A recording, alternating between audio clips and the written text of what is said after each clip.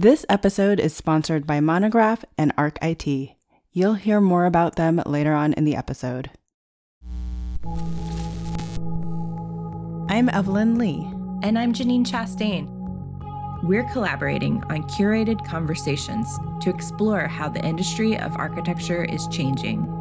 Together, we'll find ways to create new solutions to current challenges while elevating the value of architects. Welcome to Practice Disrupted.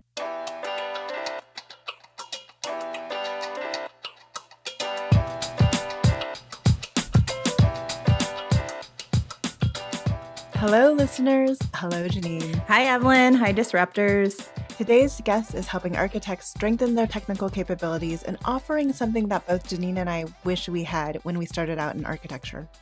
That's right. Christine, also known as Christy, has a growing following on social media, and she's really well known for being the go-to person when it comes to detailing and making your building envelope not leak.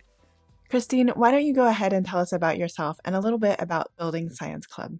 Okay, well, my background is in architecture. I have a master's in architecture, and pretty early on in my career, actually while I was still in school, I started working for a firm that was really interested in extremely energy efficient buildings, typically residential, multifamily, and the practice was in New York City. It was Chris Benedict. Fantastic firm, small firm, kind of scrappy firm at the time, probably a little bit still now too, though I haven't checked in super recently. And what I mean by that is scrappy in the sort of jack of all trades mentality in the firm itself, right? So everybody does a little bit of everything. Nobody is too good for, or no task is too unimportant. Nobody's too good for anything. And it was a great environment for me as a student. And in any case, if you care about, or if you're attempting to do anything bold with respect to energy efficient design, which certainly this firm was, certainly Chris Benedict was at the time. I mean, her buildings, and still is, but the buildings at the time were using 80% less energy for heat and hot water than a typical New York building. And she was doing it for no extra upfront construction costs, which was absolutely extraordinary. And if you're going to do that, you have to know a lot about building science and you have to know a lot about construction. And Chris really felt strongly about teaching the apprenticeship model of architecture and making sure that practitioners were gaining experience, or young people were gaining experience in all areas. And so she put me in the field a ton, and I just loved it. I thought it was absolutely magic. It's where the real magic happened, was how what we were doing in the office actually got built.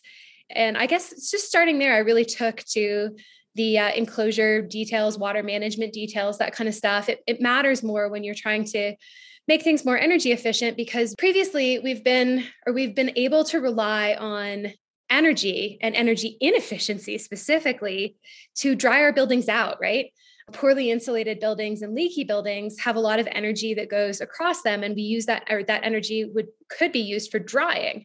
So stuff would get wet and it wouldn't really matter because it would dry out pretty quickly. And when we start to pay more attention to energy efficiency and also other things, it's not the only thing, but interior comfort, and there's a lot of other stuff there. But just focusing in on the energy for a moment, if you start paying attention to energy and reduce energy flow across our enclosures, then there's less energy available for drying. So we need to get better at our detailing and controlling water in the first place. And a bunch of other stuff has to change as a result. And I find those trade-offs and that dynamic really fascinating. And I've made a career out of it. So there you go. There's a few reasons that we invited you on the show today. You are very entrepreneurial. You have done some really incredible stuff to help bring the level of education up on these topics. Obviously, you care a lot about climate and having real solutions that are going to make a difference in buildings and construction. But I guess I want to just make sure that our audience really understands this term of building scientist, because I think that not everyone really knows what that is. Can you tell us what it is? It's very applied physics. and it's applying physics to the building enclosure, which are basically the building enclosure is essentially the term we use for the layers that separate the inside from the outside. And so I specialize in those layers. I use the term building scientist because some people are familiar with it and it means something to them, but really I consider my own work personally as a subset of architecture. I don't view it as separate. Although a lot of people do approach building science from an engineering angle or even from a scientific angle, I think it's a form of applied architecture, applied physics, or physics as applied to architecture, particularly in the area of energy and water management. But it's not a whole lot different than, like, architects have been doing this anyway.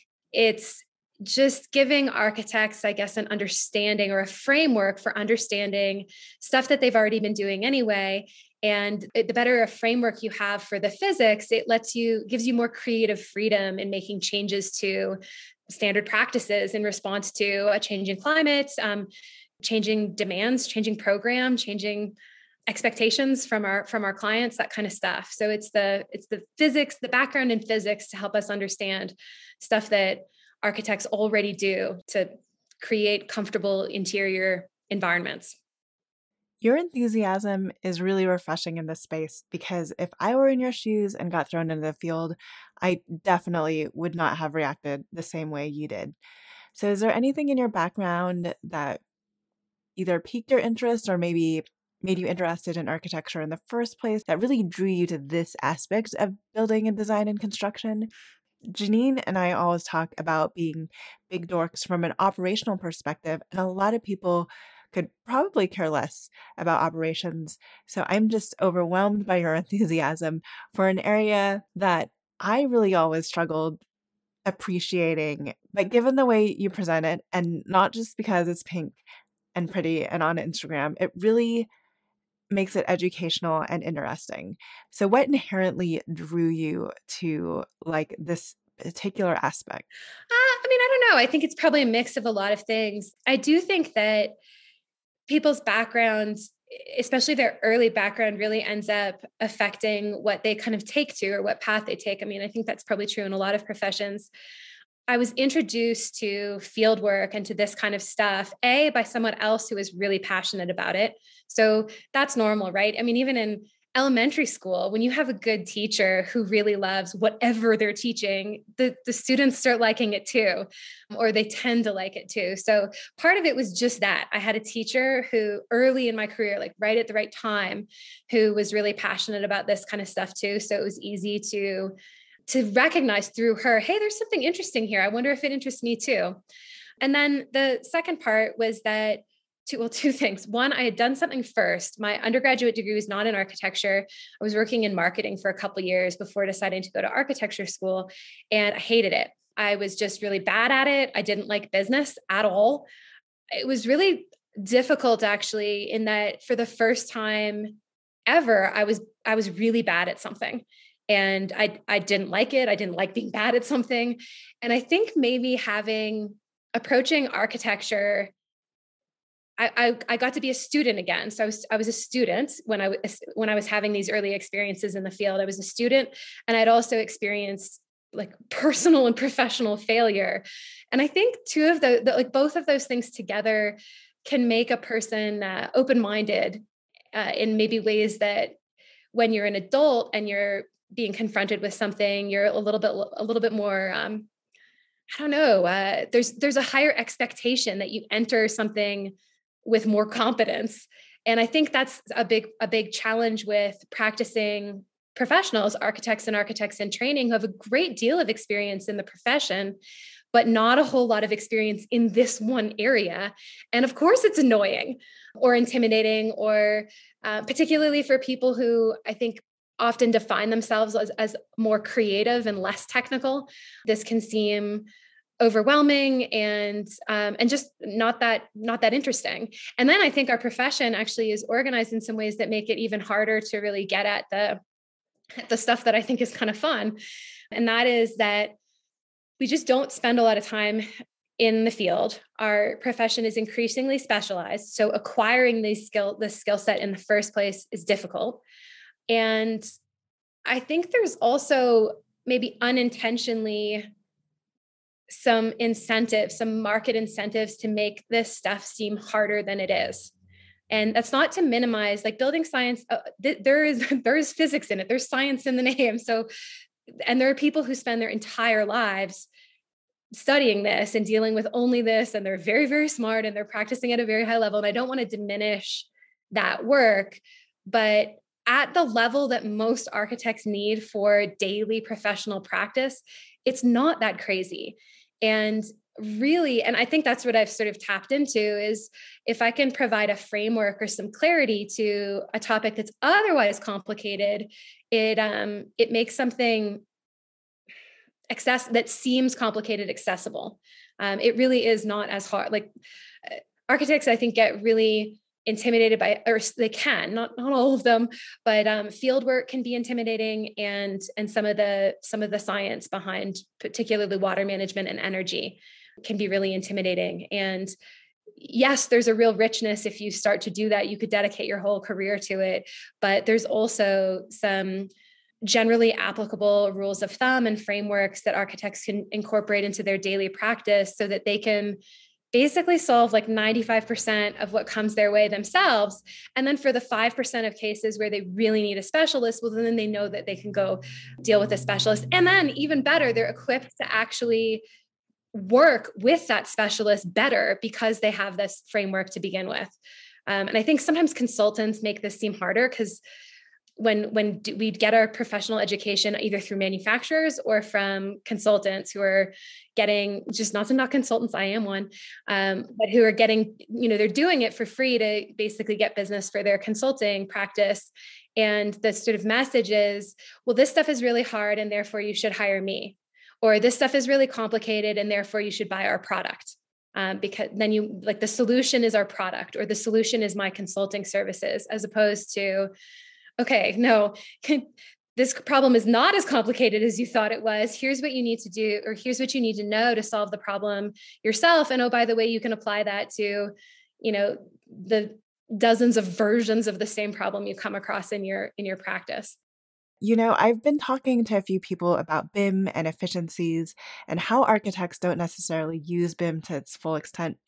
But one interesting comment that came up in the conversation, and to be fair, I left the profession before really diving deep into BIM myself, was that there's a greater separation in using this technology from understanding building sciences or how buildings go together in construction.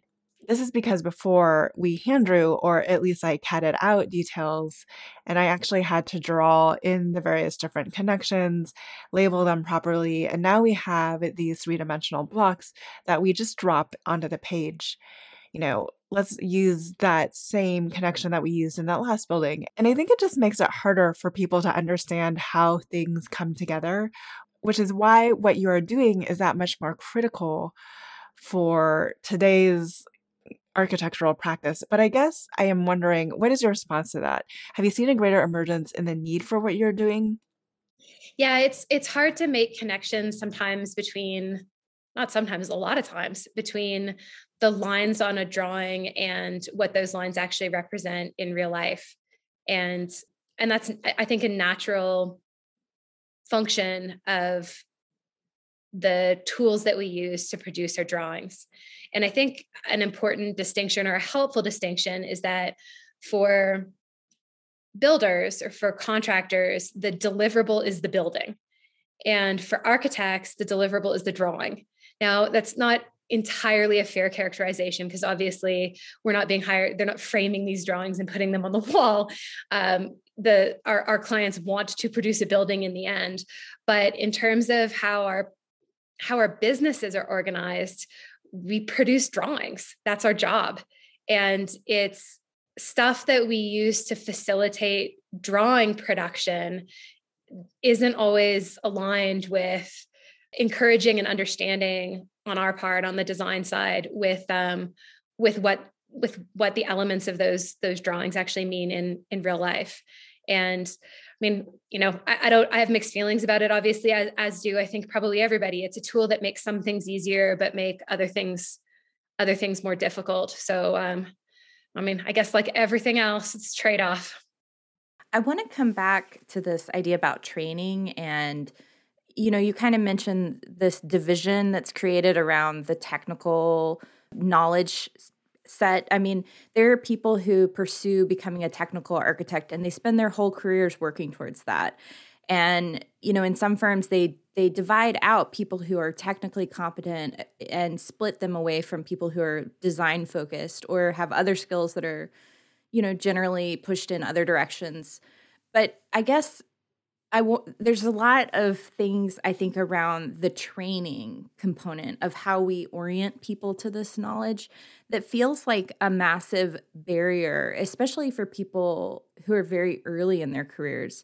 And I guess the conversation that I hope we can go into today is just about confidence and how do we overcome these barriers to get people more comfortable and trained on this stuff earlier in their careers rather than making it inaccessible. So I was curious, a lot to unpack in that, and maybe we can take it piece by piece. Yeah, I have mixed feelings about it too, as I think probably everybody practicing does. There's a huge disconnect between our formal academic preparation for this profession and the actual daily practice of it. And I don't know what the ideal combination is with this stuff. I think also it's so easy to compare in our world right now with just particularly with social media. So when we compare how our profession is compared to other professions and our level of competence upon graduation versus the level of competence of other technical professions at their graduation and entry into the professional paid world, I don't know. It's tough. It's hard to come up with sort of an ideal model for this kind of stuff. I do think it's okay that we encourage people to pursue specialties within architecture. So in general, I don't see a huge problem of principle with more technical oriented people pursuing that and starting to pursue it early, and more design oriented people pursuing that and being encouraged in that. But I do think that one of the things we obviously have to be really careful of, which is I think what's happened in a lot of places, is that we make these decisions early on and end up not benefiting from at least a basic understanding of what else is going on in our profession. We are generalists in our profession, and it's okay to be generalists, but it's difficult sometimes to maintain that because there's just so many subspecialties, right? It's hard, right? It's not just the part that I do. Like what's an art, what is a typical residential architect to do with understanding, so the building science stuff, water management, energy efficiency, and acoustics and indoor air quality. And there's all kinds of specialties that we ought to know something about, but it's really hard to acquire that skill set. And it's hard to do that, even if we had programs in schools that did this a little bit better, which I think we should. I think we should always be improving this kind of stuff. But I think when I was a student, even if someone taught me this really well, I didn't have the context to apply it. It wouldn't mean anything to me. I wouldn't understand what I was really learning. So you kind of have to learn this as you're practicing. But that's very frustrating because you learn through doing, and it's extremely uncomfortable when you are on a job site and you're supposed to be in charge of some stuff and you're representing your firm. And now you're supposed to kind of learn something in front of your contractor and sometimes even your client. And that's a really difficult position to be in. So I don't know. I just try to help people make that process less uncomfortable for them. But I think in a certain sense, it's uncomfortable, and we're all adults doing this. That's hard. It's hard to say, I don't know this, especially when it feels like something that you should know. And when you're on a job site in a hard hat, and let's say you've been up until then pretty focused on design, it can feel humiliating. We're sort of presuming that we are always partnering with people who are good natured and pretty decent. But I think a lot of times we can really be in our profession taken advantage of and railroaded by contractors and subcontractors who want to undermine our position in front of our clients and position themselves as being the ones who really understand how this is working, and your architect is just getting in the way. And now I work with great contractors. That's not been typical for me in my profession, but it's also not been uncommon. And architects, I think, get pushed around a ton on technical stuff. And yeah, I don't like that. I don't like seeing that. I like being able to equip architects with more technical competence so that they can be open-minded and not pushed around, both of those things. When you have a lot of confidence in your technical abilities, you can listen to a contractor's suggestion or substitution request or whatever with an open mind. You don't have to you can say yes more often. And you're also less likely to get pushed around. So I guess in the ideal setting, it's to make you more open-minded. In the sort of difficult setting, it's to avoid getting taken advantage of, which happens a lot, particularly younger in your career, which I don't like seeing that at all. Makes me so mad. Oh, I used to work in public projects in California. And as you know, it's always lowest bid. Yeah. So there was a saying that the contractor was trying to change order their way to a profit. So we definitely felt that every time we were on the job site, they were just looking for mistakes in our drawings or places to call us out. Yeah. And unethical contractors, sometimes I worked for one once that, oh gosh, I just hated working for them. They do this sort of weird right pocket, left pocket accounting. So it was a developer that also the same company owned a contracting company. So they were a developer and builder, but in the company, they were compensated differently. So what they would do is they would like deliberately get subs to underbid jobs. They would obscure the clarity of the bids on purpose to try to get subs to underbid the jobs. And then they'd get rewarded for coming in under budget, I presume, for their project. And then because the change order stuff came out of someone else's budget. So in the end, it was a dumb way to build, and it wasn't overall good for their company. But because of their company culture and the way that they had their reward structure organized, it was individuals could benefit from this sort of lack of transparency and obscuring bids and trying to take advantage of subcontractors. And I thought it was just a really annoying and disheartening way to do business. But that happens a lot in construction. I wish I understood the business side of things a little bit more to kind of understand how. I mean, maybe I'm the fool. These guys all seem to be doing pretty well financially, but it was a pretty miserable way to operate. Why wouldn't you want your bid documents and your drawings to be as clear as possible? Why wouldn't you want your contractors to know exactly, or subs to know exactly what is required of them, rather than being like, gotcha, you agreed to this, but didn't realize you agreed to it. And,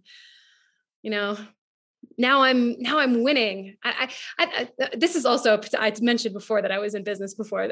As you can see, I don't some people thrive on that type of negotiation and kind of feel like someone has to be losing for them to win. And I maybe that's what makes me such a bad business person. No, I mean, I think you're hitting on a really important idea around ethical business relationships. And to me, it challenges a question of ethics. And I think we all can work to make money, but you have to be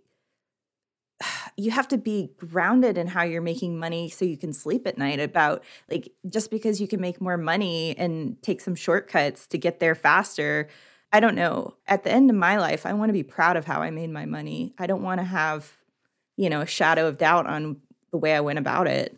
That's something I love about architecture and our profession in general, is that there's actually so many small business owners in it. And I think that you have a lot of people who are just deciding, okay, what kind of person do I want to be? What kind of business do I want to run? And I think that's nice. I like that. There's a freedom and a flexibility with that sort of model that I think is admirable. I like that about the profession. Not everybody's in that position, but and it comes at a cost, right? Actually, I when I was working, I mentioned my early experience with Chris Benedict. There were a lot of decisions that I saw her make that were financially not good for her, but she made them out of principle because she decided this is what kind of business I want to run. And I aspire to that, especially when it hurts, right? Like when you're passing on a job or not working with a particular collaborator or something because you don't think it'll be a good fit. It's tough sometimes to make those decisions, but I see people in our profession specifically making them a lot in ways that I really respect. Let's take a break from this conversation to talk about our sponsor of this episode, Monograph. We're proud to partner with Monograph because they are helping to transform the practice of architecture, one design studio at a time. Tired of using dated and clunky software to manage your firm? Or do you feel frustrated wrangling all of your spreadsheets to get a clear view of where your project stands today? Monograph is here to help. Designed by architects for architects, Monograph allows you to track your time, your projects, and your budgets in real time. With their awesome Money Gantt, you can immediately understand project performance across your entire firm portfolio. Need to adjust your projects week to week? Their new tool, Resource, allows you to reallocate your team's time and track its impact on your remaining budget. Be proactive with Monograph. Our friends at ArcIT are helping architecture firms with their technology solutions, including fighting back against ransomware and cybersecurity attacks. They recently told us about one San Francisco-based design firm they help who had 3 ransomware attacks in a span of 6 months. Their latest hit took their generic IT provider over 7 days to recover the data. Yikes. Imagine not having access to your project data for over 7 days. For a mid-sized firm of 40 people, that's a lot of people not having the ability to do work on their projects. Cyber attacks are a growing challenge in the hybrid world, and they are costly. The firm leadership estimated that the pure financial cost of the business was just over $100K, not accounting for the tremendous mental pressure the team experienced during the attack and subsequent recovery. However, it's important to mention that proactive architecture firms can get ahead of these type of technology threats. As you consider your technology infrastructure needs for your business, be sure to check out ArcIT. They're a trusted IT provider who is in the business of helping architecture firms, and they offer tailored solutions for design studios, small, mid-size, and large. ArcIT is offering a free 15-minute cybersecurity assessment to help you determine how secure your business is. During the assessment, ArcIT will help you identify your top 3 highest risk areas in your business. Speaking of risks, ArcIT is also sharing some helpful tips with Practice Disrupted listeners that you can implement tomorrow to ensure your business is secure from cybersecurity threats. Their latest tip is to use different passwords for every service and use a password manager such as LastPass to keep track of them. Tune in next week to hear the next tip from ArcIT. To take your security solutions further, contact ArcIT at www.getarcit.com/PD to set up your free 15-minute cybersecurity assessment, or speak to them about custom solutions for your design firm.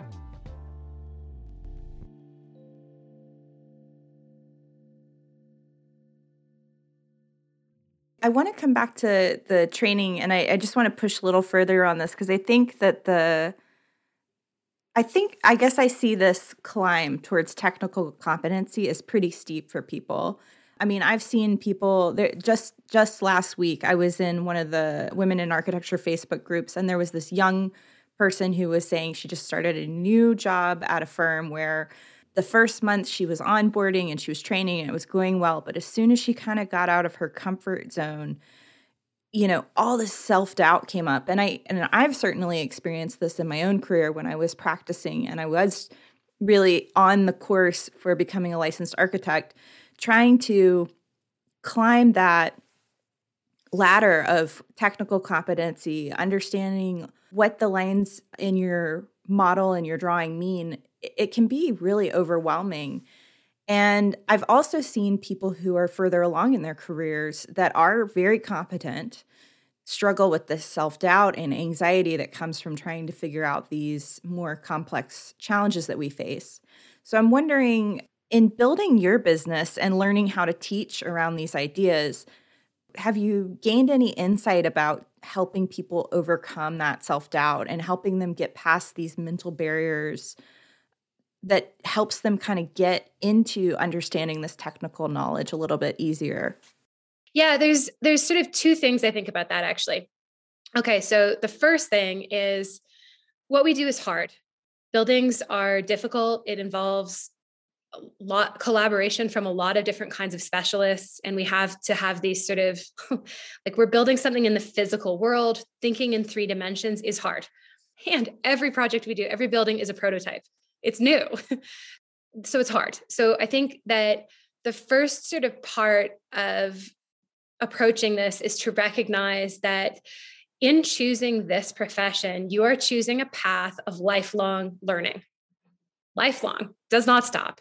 And I think there's some comfort, I think, really in acknowledging that and acknowledging that that's true for everybody. I don't know a single professional who, I don't care how old they are, who doesn't learn a lot of new things with every new project, even if they've been operating within the same like typology for their whole career.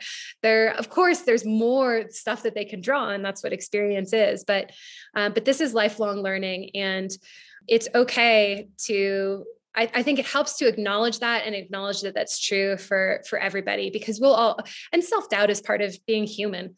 It's part of practicing any profession. So I think that sort of maybe takes the edge off it on the one hand. On the other hand, I think there's a real problem with the way our profession approaches technical things right now.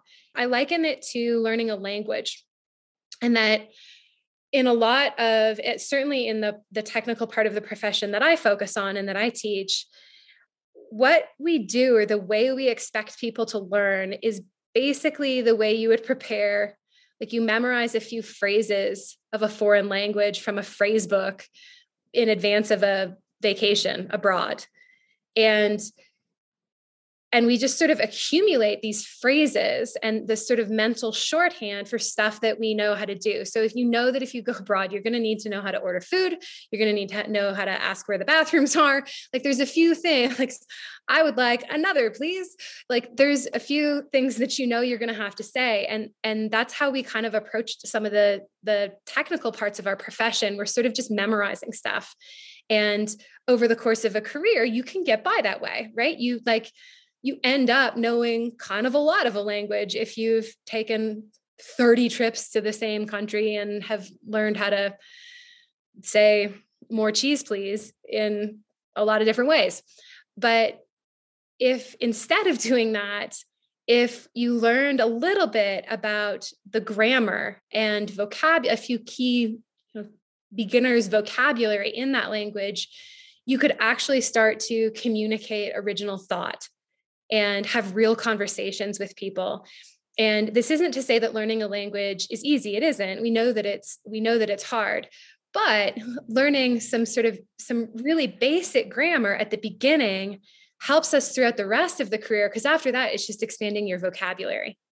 And that's easier to pick up rather than picking up like attempting to pick up whole phrases where you don't even know, like where one word ends and the other begins. You've just memorized it.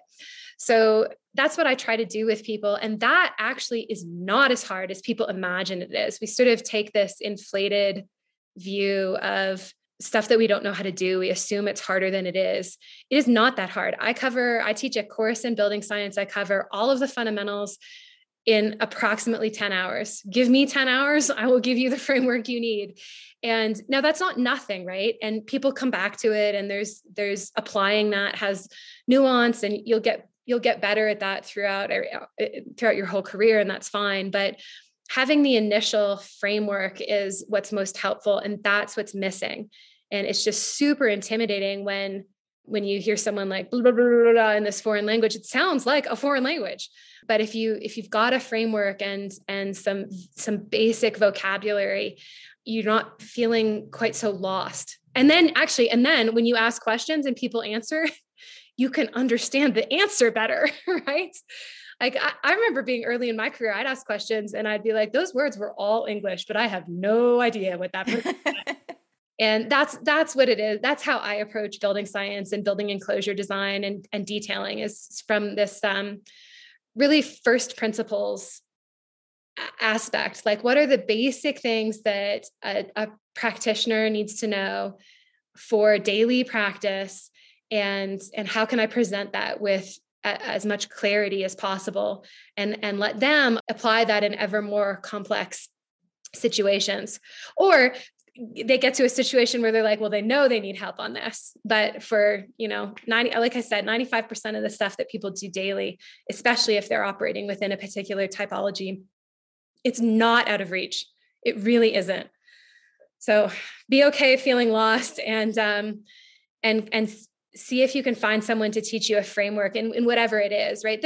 I'm doing enclosure design, but there's other areas where I believe this type of stuff applies as well, like acoustic control, acoustic design, or I can't think of anything off the top of my head, but there are other specialties that I think sometimes appear way more complicated than they are for our for our purpose.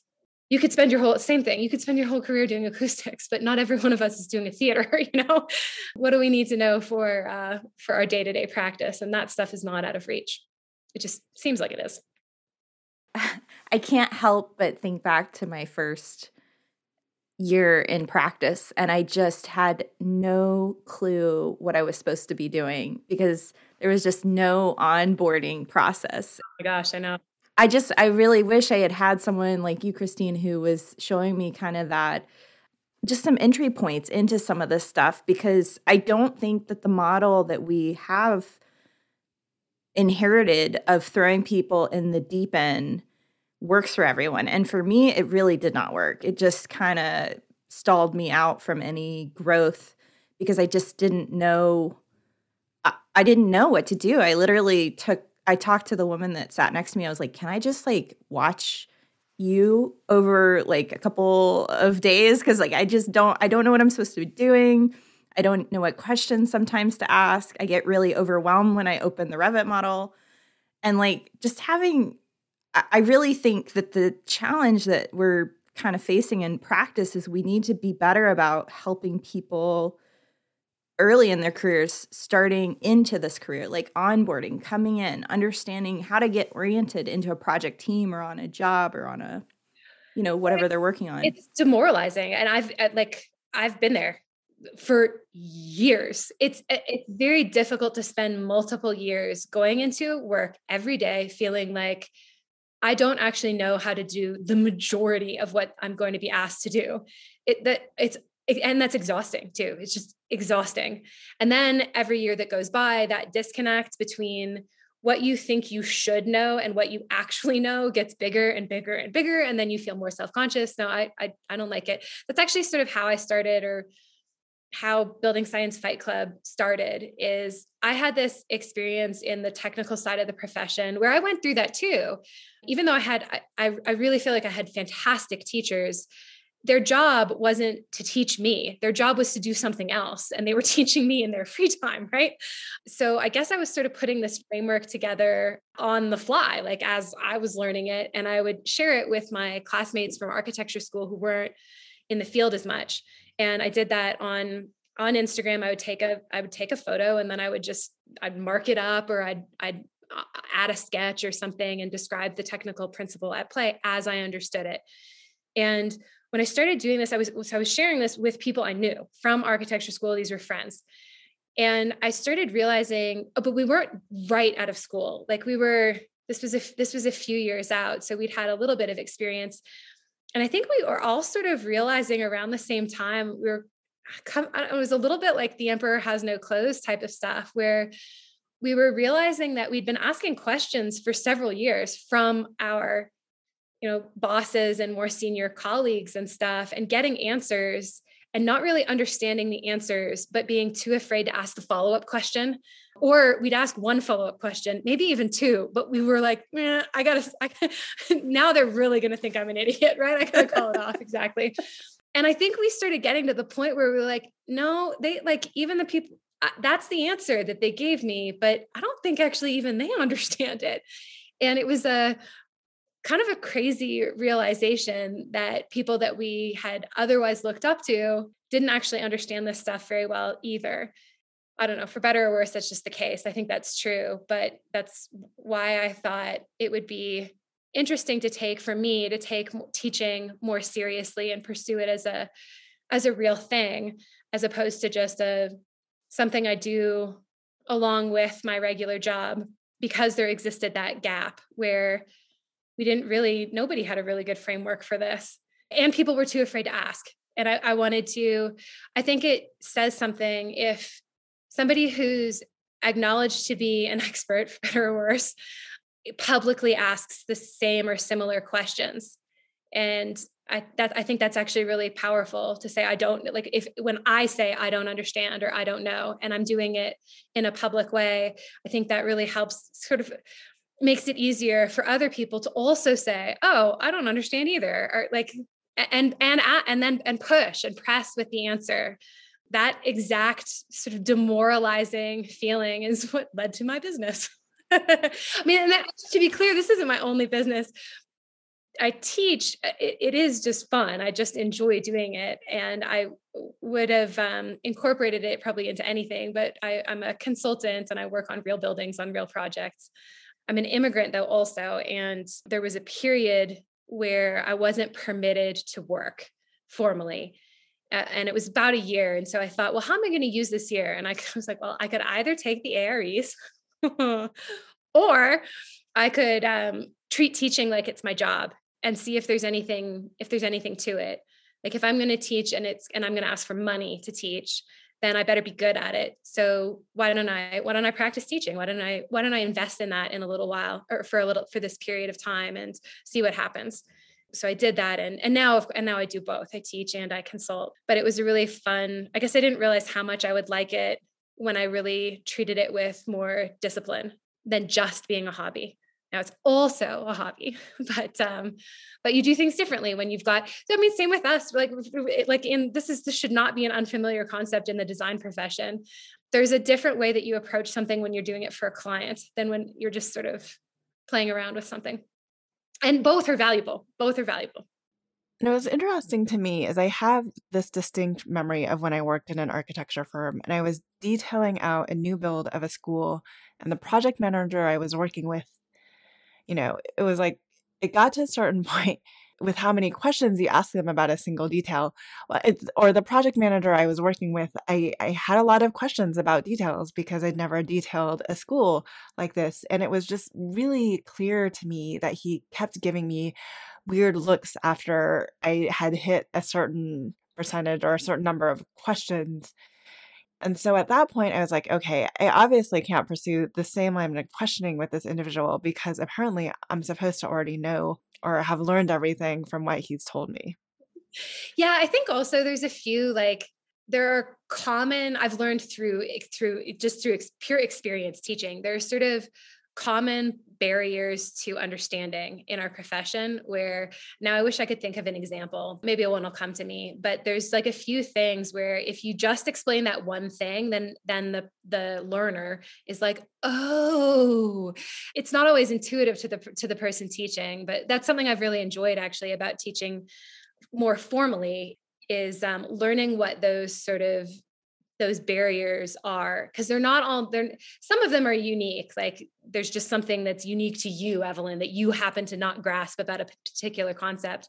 But a lot of them are just like kind of basic first principle things that somebody just missed. Like they didn't start teaching you A, B, C, D. They started at C. And if you just knew A and B, you'd be like, oh, okay, yeah, okay, the rest of it, that's fine. That all makes sense. But you didn't tell me that one critical part. So I love identifying more and more of those through teaching that kind of makes stuff click for people. Oh, I can think of one. Okay, so energy recovery ventilators, ERVs. I personally would always be confused about it. I didn't understand ventilation. Like a big part of why I didn't understand ventilation was because I didn't understand ERVs. Because energy is in the word. I thought that sort of their primary purpose had to do with energy efficiency. And that's not really true. It's their energy recovery ventilators. The job is to provide ventilation, to provide fresh air for a space. So it's a little bit like a hybrid car. where when you press the brakes, it recharges the battery. I don't know how hybrid cars work, but whatever. But that's really cool. That's energy efficient and that's cool. But the reason that you brake is not to recharge the battery. You brake to stop the car. And anyway, it was like that with ERVs. And as soon as I understood that the purpose the energy part was incidental to the main purpose, which was ventilation. And once I understood that, I could make sense of like a zillion conversations on mechanical conditioning and ventilation that previously were like completely unintelligible to me. Anyway, I think there's just dozens of those things where when you break it down, people are like, oh, I get it. But it's like lots of stuff that seems hard to us, we put at the bottom of our list a lot of times. And you put it off. And then when you get to it, you're like, oh, really? That was it. That took like 30 seconds. I still do that. Very relatable. Oh my gosh. When will I change? I do want to dive into your business some more. So you said you're running multiple businesses. Let's start with the online learning program that you've developed. So you've come up with you said you developed a curriculum. It's available online. People can sign up for this. Tell us a little bit more about what you're offering. So really, it's just continuing education for architects in the area of technical competence and detailing. So energy, water management, and indoor air quality. Really, that's it. There's not much more to it. I spent a long time, because I had this time off, this mandated courtesy of U.S. Customs and Border Control. I had this mandated time off where I had a long time to explore the best way of teaching this kind of stuff. And I came up with a framework that I thought was really helpful. And I filmed it and put it online and thought, well, let's see how people like it. And it turns out people really do. So that's really nice. It's satisfying. A lot of people who take the course are like, oh my gosh, thank you so much. Sort of the same thing. It was a series of aha moments for practicing professionals. And that makes me so proud and so pleased to see people who previously viewed this as a gap in their area of expertise, a weak spot in their practice, view it now as a strength. I'm very happy for them. And I'm so glad to have participated in that. Anyway, so that's the teaching part of the business. I'm launching 2 new classes soon. It's probably around mid-February. I'll have one on ventilation and indoor air quality for residential homes or residential buildings, and then another one on condensation control and dew point, which is, I think, one of the least well understood concepts in architecture and the most intimidating. Vapor control, that kind of stuff.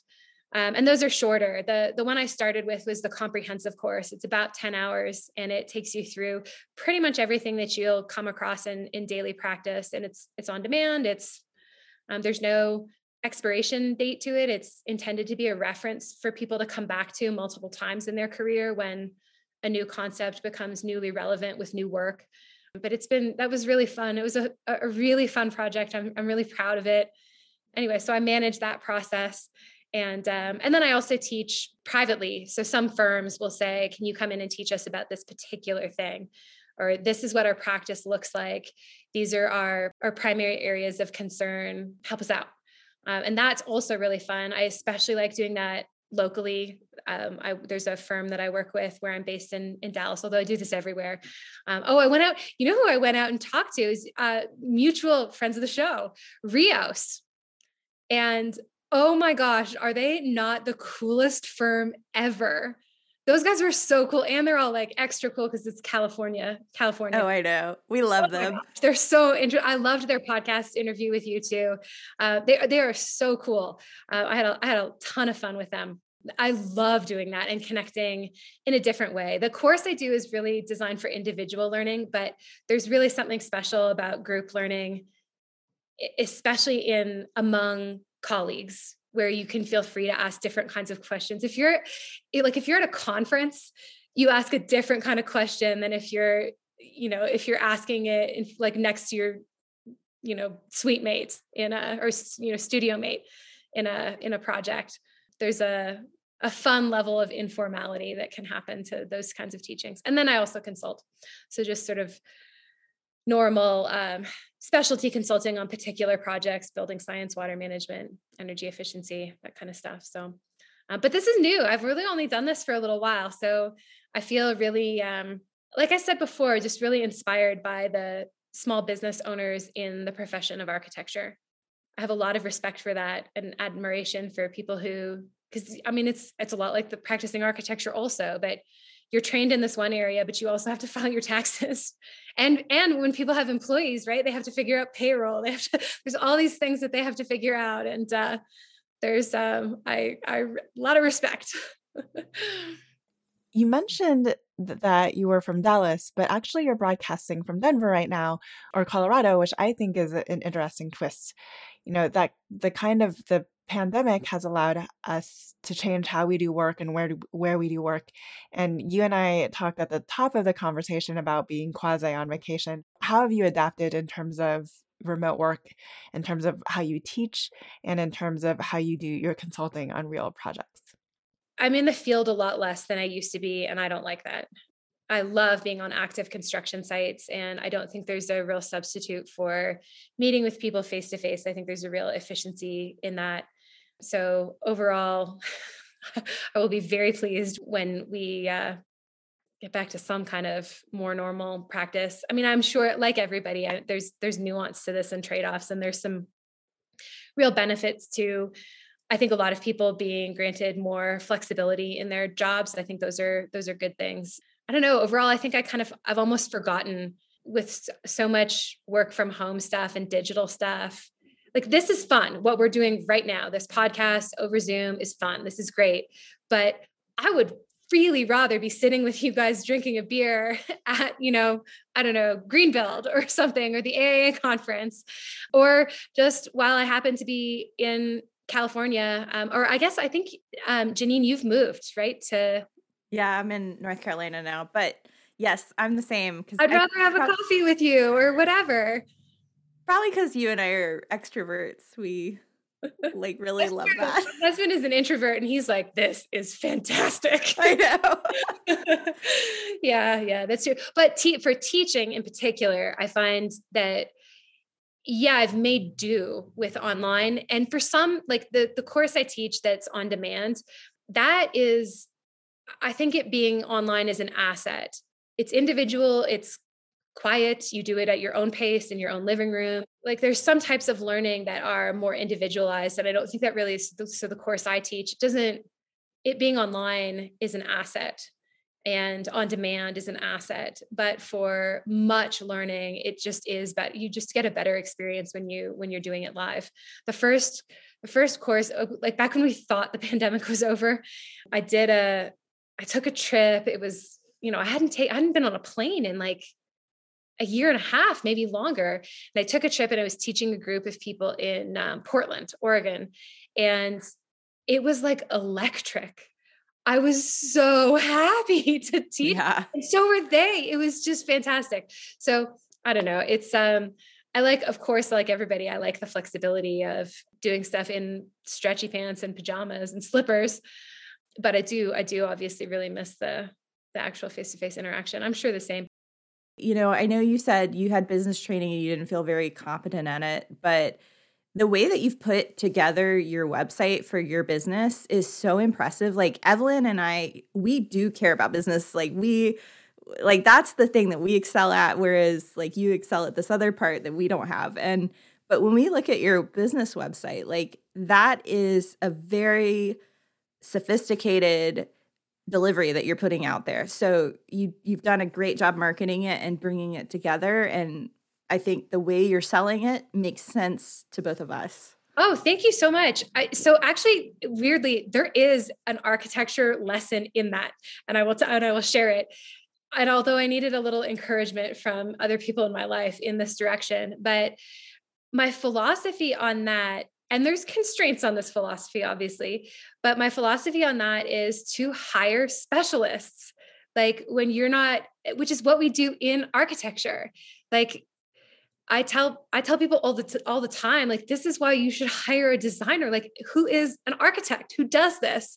I think in general, like, homes, for example, are much larger than they need to be because they're poorly designed. And so people think that an architect is just an added cost to something. No, no, no. An architect is a specialist who will make better use of your limited resources. And I kind of felt that way with my business also, where there was a time, so I had this course and I wanted to teach this course, but I thought, okay, so I guess I could film it and edit it myself and just teach myself that. And my husband was like, listen to yourself. In no other circumstances do you recommend that people just do that. They just wing it. Like, go hire someone who's good at this. And anyway, so I didn't do the website design myself. I didn't do the filming or the editing myself. There's obviously limitations on that. I also didn't. So I hired somebody professional to do those things. And I'm glad. Thank you that's high praise coming from the two of you that it works.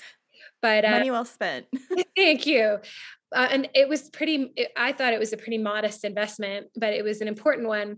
But there were other investments I didn't make. So for example, I have a sort of general hierarchy in how I represent things in my teaching. Like there's a consistency to the colors. So the bright pink always means something flexible. A flexible membrane is always the same color. Insulation is always the same color, that kind of stuff. So there's an order to that, but I didn't hire a branding specialist so there's no real logic to my typography or that kind of stuff. I don't have a formal brand hierarchy or anything like that. The colors I'm picking aren't like, I don't know what color it is. It's the color that's pre-populated on my iPad. There's no like Pantone or like, I don't know what it's called. It's just the color that's there. So there's a lot of stuff where if it were a more sophisticated business or a division of a big business or something, that obviously I would have, there's room for improvement for specialists there or not. I mean, that's sort of a conscious balance too. Some people, there's some things that I handwrite that people they're like, I can't read this, or that they really don't like the pink. And I'm like, well, sorry. Like that's a brand decision or a brand identity decision. And it comes at the expense occasionally of clarity. And that's, there's always, there's some tension with some of those decisions as well. But thanks I really am kind of feeling around in the dark, but in general, it's important I think that advice that we as designers give to our clients is good advice for ourselves too. Let specialists, yes, be a generalist. Yes, it's important to understand what's going on, but also understand when to step aside and let someone else take over. Yeah, I actually would say that I think it is your training in marketing that makes you aware of the nuances that you just expressed to us in the last 2 minutes about branding and making those conscious choices. And you're the one who's running your Instagram account. You've been the voice and the designer behind your Instagram account. I feel that your marketing background, whether you like it or not, is definitely playing out there as well. It was only 2 years and I was very young, but that's true. I still keep in touch with some of those people, and they of course approach their jobs with just as much discipline and seriousness as anybody else. And I think there's a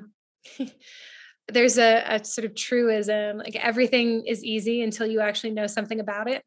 We see that in design too, where a lot of times well-designed spaces don't feel well-designed. They just feel awesome. They're not, you're not noticing the design. You're noticing whatever else the designer wanted you to notice or experience in the space. And I try to kind of get out of my own way in terms of teaching in the same way that it should be appealing and there's a brand aspect to it as well. But the goal is to actually make the information itself beneficial. And I think that's why it's been successful. Maybe it could be because being like an influencer is sort of in and of itself valuable, or popularity is seen as its own end.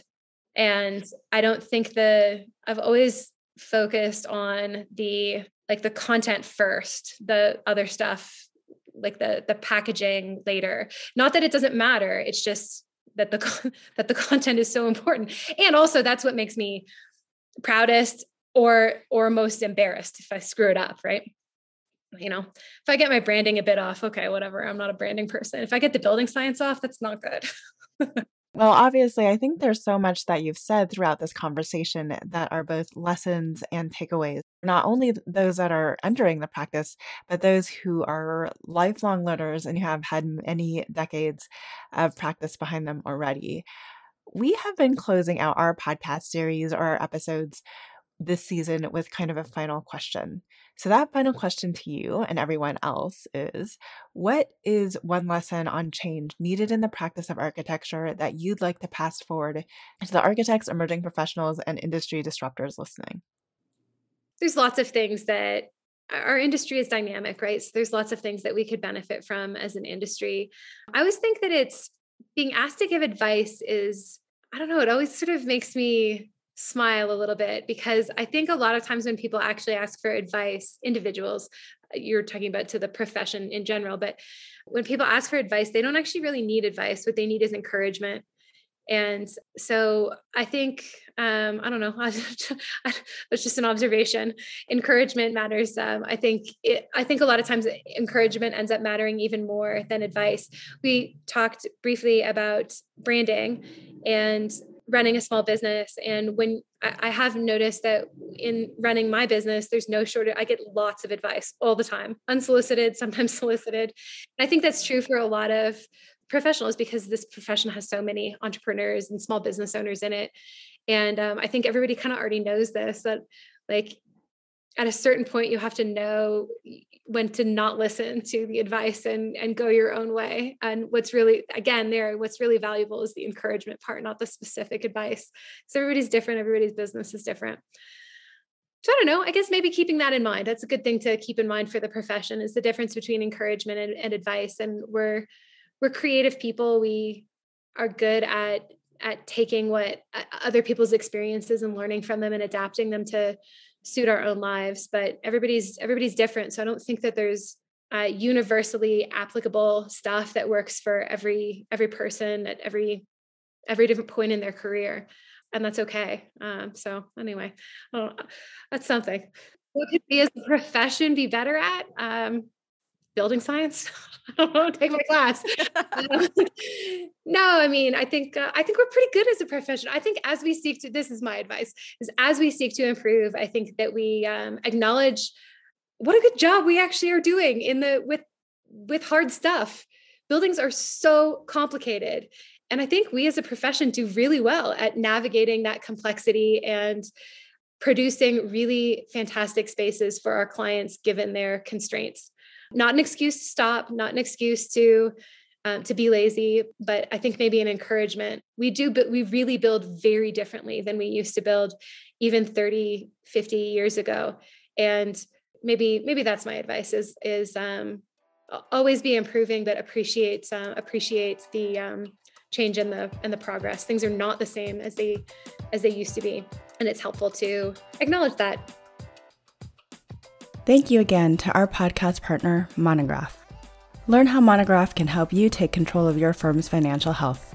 Follow the link in our show notes or visit practiceofarchitecture.com/monograph so that Monograph knows that you heard about them from us. Thank you to ArcIT for their support of this episode. Don't forget to visit getarchit.com/PD to set up your free 15-minute cybersecurity assessment or custom solutions for your design firm. Hi, Disruptors. If you like the content from today's show, you can find all of our past episodes over on practiceofarchitecture.com/podcast. Be a part of the conversation by joining us, our speakers, and others in our community at practiceofarchitecture.com/community. Our social media handle is @practiceofarch. That's @practiceofarch. We love to hear from you. Drop us a note to say hello. This show is part of Gable Media. You can learn more about other podcasts and video channels in our community by visiting gablmedia.com. Thank you for joining us on Practice Disrupted, a podcast by Practice of Architecture. Tune in next week for a new conversation on change in the profession.